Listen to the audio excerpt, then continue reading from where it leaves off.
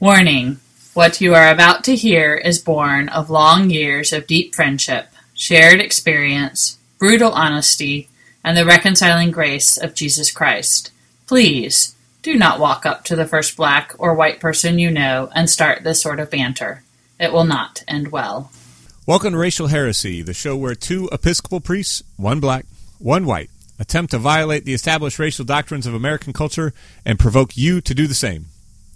Allow me to introduce Father Jarrell Ballantine, an Ethiopia-loving, slave revolt-hoping, Black Lives Still Mattering priest, husband, father, friend, and all-around good Negro. And this is my brother, Father Case Ramey, an NPR streaming, Bill Maher listening, Birth of a Nation watching, James Cone crossing the lynching tree reading, priest, husband, father, friend, and all-around high-quality cracker. How you doing, my brother? I am well now that we are together, brother. Amen, amen. Thanks be to God. It has been a minute since we've been in this saddle. And you know, we do this every month, y'all. But, you know, these months are getting long, man. These months are getting long. It feels like a month has become 6 weeks. So much happening, man. It's like I ain't done this in forever. It is, you know, my people not used to long and sustained labor. You know, this is hard work. This is hard work. Every now and again, folks, we got to give the white guy a break, man. You know, right. All this working from sun up to sun ain't too good for him. But no, don't I have people for this? Yeah. Not this time. No. You know. I got to do my own work? You telling me I got to do my own work? Yeah, I got to carry my own burden? America, man. We got to make America great again so you don't have to work no more. That's right. I put down my heavy burdens right there. You better take up the white man's burden. That's what Rudyard Kipling told you. Yeah. You know, I don't know why y'all don't understand. This is all this burden, this heavy lifting. It's your obligation to civilized society. But, man, you know, there's so much going on, man. Where do we even jump in? Where are we jumping in tonight, brother? Oh, I don't even know. I don't want to think about it some days, man. I mean, there's you can get serious and just continue with the tragedy. I mean, we've got shootings and we've got hurricanes, we've got elections. We can just start laughing because otherwise you start crying and run off the same list of stuff. You know, who knows? Yeah. That is pretty much the deal, man. It's also confusing and disheartening all at the same time. And it's like, you know, everybody talks about, is racism higher now? And they say, the president. Because of, you hear the right-wing nut jobs. And don't get me wrong, y'all, I'm a Republican. I'll tell y'all, the black guy on this call is the registered card-carrying Republican. Go figure. But you got the right-wing nut jobs who say that racism is bad because Obama was president. And, and you just want to know, why people haven't seen it. Is it a matter of the silence is so deafening that people think it doesn't exist, and now that we have social media and it's so easy to put up these things on the media that all of a sudden people are like, oh my God, there's racism everywhere. But then even still, there's this complacency, man. This complacency, especially amongst y'all liberals, man. This complacency, this gradualism that says that, my hands are clean. I have people tell me all the time, that I have white folks tell me that I marched with Dr. King. Like, oh my God, like, Dr. King's been dead for over 50 years, right? So it's like, check the box. I marched with King 50 years ago. So been there, done that, got the picture to prove it. I think what I've been noticing even more so, and kind of along those lines, but that you're getting at here, right, is with this idea of silence or complacency or mostly silence or standing there with clean hands, right? And I got nice lily white clean hands. Yeah. I mean, they're there. And part of the way that they stay nice and clean and white, right, is because I recognize, and I have in my autonomous personhood here, especially my autonomous white personhood, or is that autonomous white hood person? That's kind of redundant, because to be white is to be human. That was the white hood that I was going for there, but I've noticed, right, this is the doctrine I think that we're kind of driving at tonight, right? And that is that your racism, right? Their racism. Right. Your racism, whoever is not me, right? Your racism has no impact on me, and very specifically, right, because we're talking to the church, right? We've been very clear. Our audience here is the church, all right? All those believers out there, the church universal, right? That we are concerned with ultimate things, right? We are concerned with salvation. Right. We are concerned with the ultimate things of this world. And the way that I stay clean and the way that I am clean, right, is that your racism has no impact on my salvation. Right. It has no impact on me. Yeah, exactly. Yeah, we have this very individualistic look at salvation. This whole, as long as I'm clean, I can roll around in the mud with the swine and still be clean. Like, it doesn't. I don't have to say anything about it. Right, exactly.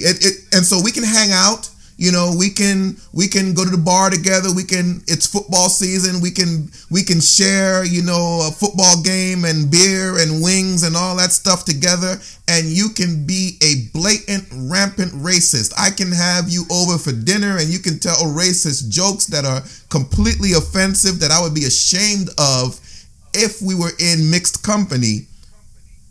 And I can still be okay with that, and I can be cool with you, and I can say nothing to you. I can say that I love you, which is a completely different story. I can say that I love you and remain connected to you, and I am completely clean of your racism, of your hatred. And we've taken that, and we've jumped that pretty quick. Y'all notice that because y'all out there in podcast land are sharp studies, right? I mean, there's a couple of steps in between that and salvation, but they connect pretty quickly, right? I mean, that ultimately what we are concerned with and ultimately about our lives, I mean, that's the implication here, that my life focus on ultimate things means I can maintain my faith, I can maintain the integrity of my faith, right, and I can maintain my life even in the midst of my own silence about racism. Right. And I want to throw a quick shout out here, right? Now, we focus on race here, but we have to acknowledge the intersectionality at this point to say, when we talk about your racism not impacting my salvation, I mean, you could be your sexism, we can easily your misogyny. say, I mean, yeah. It could be a long list of things. Let's be clear, brother, because we do focus on race, and that's where we will stay focused. But it is well worth it to say at this point in modern history, in contemporary history, that it could easily and also does include your sexism doesn't have any impact on me. So I can be silent. I can even. There was one Senator Jim Burr or something like that. I think is his name, Senator Burr that's a weird name to have after Aaron Burr and killed Alexander Hamilton. But anyway, Senator Burr going to say he forgave Donald Trump for those sexist remarks. Don't even think that Donald Trump has said, please forgive me. He hasn't asked for forgiveness. He's poo-pooed it away as locker room talk.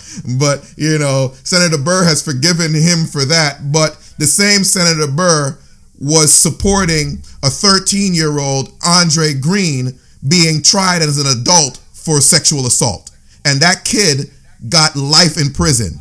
And that same senator who forgave a rich white man, a grown man, let me not even say rich and white, an adult, forgave him for sexually assaultive language, could not bring it to himself to forgive a child for sexual assault, or even let that child be tried as a child so that child could continue. But so even the sexism thing brings us right back to race as well, which is where we live, brothers and sisters out there. This is where we live, and hopefully there'll be another podcast that pops up and does the sexism piece as well, because it needs to be addressed. But the racial piece is where we live. And this idea that, all these people who say we can see all of the racism that is going on, and because, quote unquote, I'm not racist, I am absolved of saying or doing anything.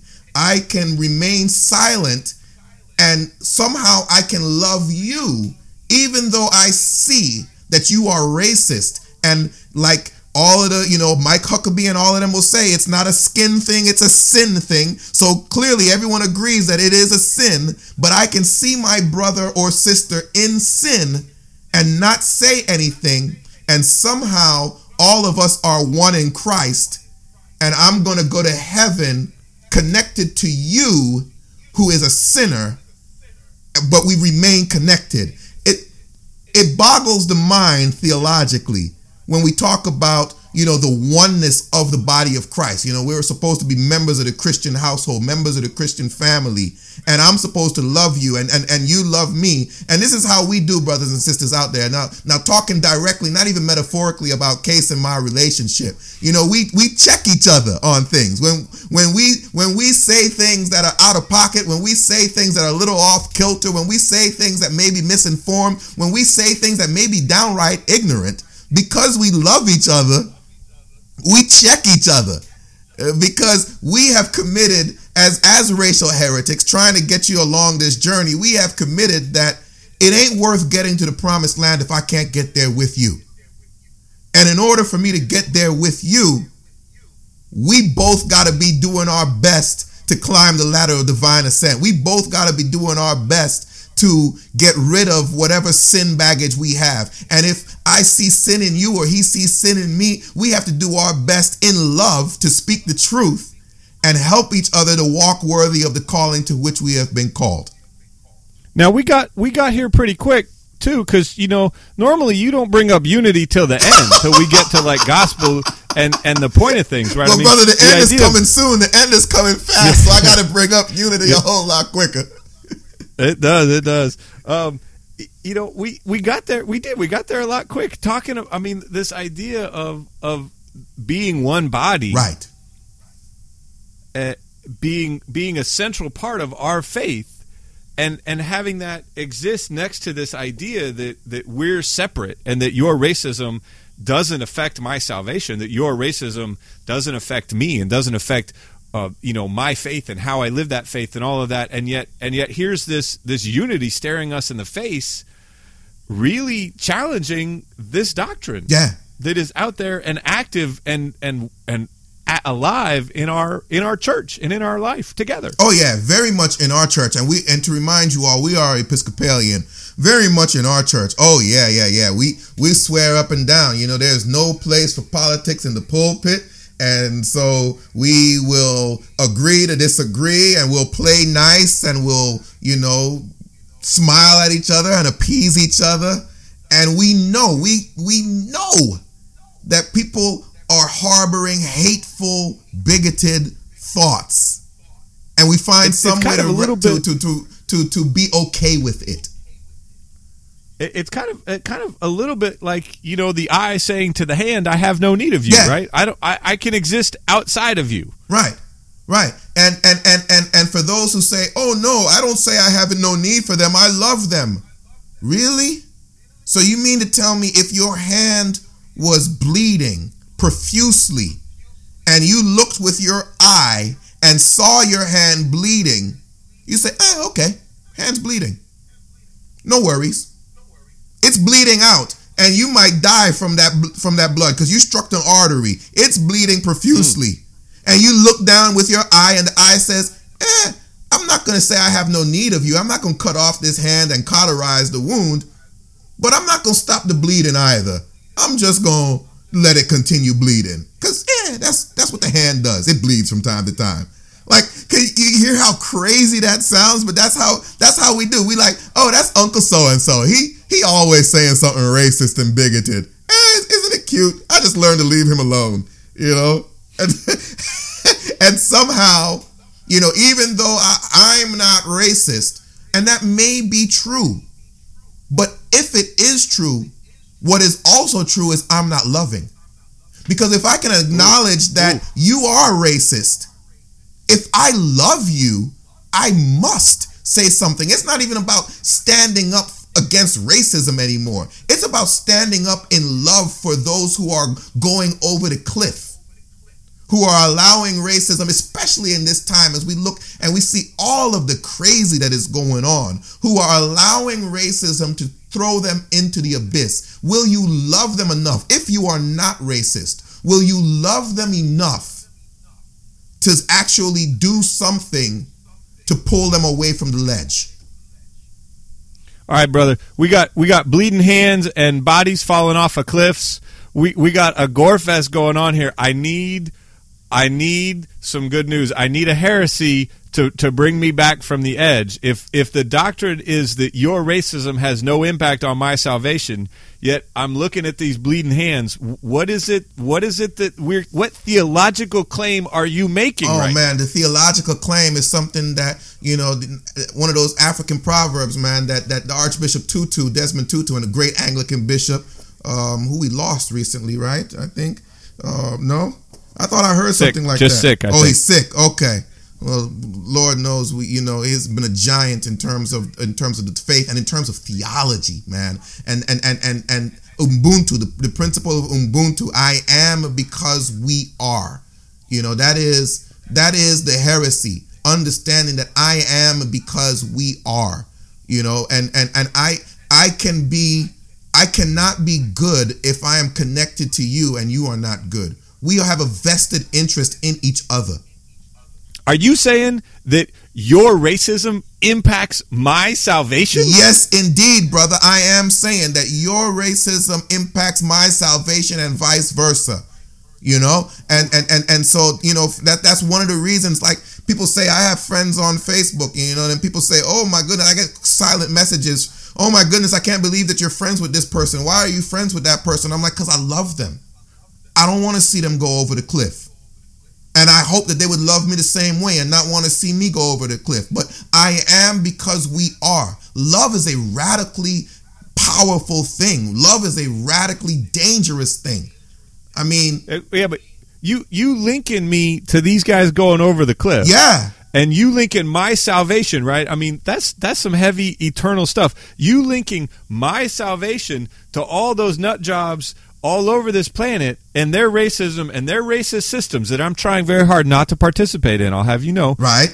And succeeding in some places and failing in others. Anyway, you linking my salvation to all of those people out there does not sound like good news. I mean, one nation under God, indivisible, like Cain slew Abel. He said, and he said, "Am I my brother's keeper?" The lesson learned was that he is indeed his brother's keeper. And when we understand that I am because we are, that is how we live into the image of God in which we were created. And there is your good news, because our goal is to become more like him. To become more like God, who we were created to be like, who we were created in his image. And God, as we know, as Christians, is 3 in 1, Father, Son, and Holy Spirit. And they exist in oneness. And how can we mirror God's image if we are in isolation, if we are by ourselves? The only way we can mirror the image of God is through community. And if community is falling apart, how can we ever look like the kingdom of God? And so the good news is that by investing in the other, by understanding that we are intrinsically tied to each other, we have the opportunity to become more like the image of God in which we were created. Wow. We cannot love God and hate our neighbors. Right. We cannot love God and be apathetic to our neighbors. We cannot love God and be silent while our neighbors are consumed with hate and fear and racism and rhetoric and vile, evil, blah. Right. All of that. Right. Yeah, exactly. Exactly, man. Exactly. And so that means that my relationship with my neighbor and investing in that and drawing closer to that neighbor and being in loving relationship with my neighbor brings me into closer loving relationship with my God. Amen. Amen. Amen. Yeah. Can't say it better than that, brother. Can't say it better than that. I mean, say that one again. Can you even pull that one off again? Say that one again. My relationship with my neighbor. No, I can't pull it off again. I just, I'm struck at your words and bringing out that idea that if I want to be in intimate, loving relationship with my God, right? If I think about salvation as an eternity that begins now in loving relationship, intimate closeness with the God who created me and loves me still, right? That reality requires me to be engaged with and to be loving with my neighbor. Amen. And I can't do that ignoring the racism and sin and hatred and fear that is so prevalent in our society. Right. Yeah. And that is good news. Amen. Thanks be to God. And so, yeah, brothers and sisters, the days are short. Paul said, redeem the time, for the days are short. And so we, as racial heretics, we must be redeemers of the time. We must be radically loving. We must be engaged and connected, and not just loving those who are oppressed, but, understanding that the oppressors are also oppressed. Those who are struck by hatred are also oppressed. Those who are infected by racism and by sexism are also oppressed, and that we must love each other enough that we don't just appease those things, but we come together and try to find a way to compel that person to stop going down that path. And so we ask you to join us on this heretical journey, brothers and sisters. Until next time, I'm Father Jabril. And I'm Father Case. Imploring you to risk it all and exercise whatever power and privilege you have to become a racial heretic. And now here it is, your moment of sin. And USAID is also one of the agencies as well. And you said that this is being obviously disproportionately affecting minority populations. Yes. If they know that it's deadly, why would they be administering it to minority populations? I mean, what is really this all about here? There are too many non-white people. If you look at a gentleman by the name of Dr. Ravenholt, who was head of the USAID Office on Population from about 1966 until 1979, he was able to first convince President Johnson that it was in the national and commercial interests of the United States that 1/4 of the women in the developing world be sterilized. So there's some sense that if there are too many black or brown people, that somehow their needs will conflict with the capitalistic, imperialistic aims of the United States and its allies. Thank you for listening to Racial Heresy. Be sure to visit our website, racialheresy.com, to post your questions, comments, and feedback, and to share your own stories of life as a racial heretic. Want to hear more? You can find past episodes of Racial Heresy on iTunes and the Racial Heresy website. Want to hear even more? Invite Racial Heresy to speak at your conference, council, church, training, or event. Email us at ebonyandivory@racialheresy.com or visit our website for information on speaking engagements.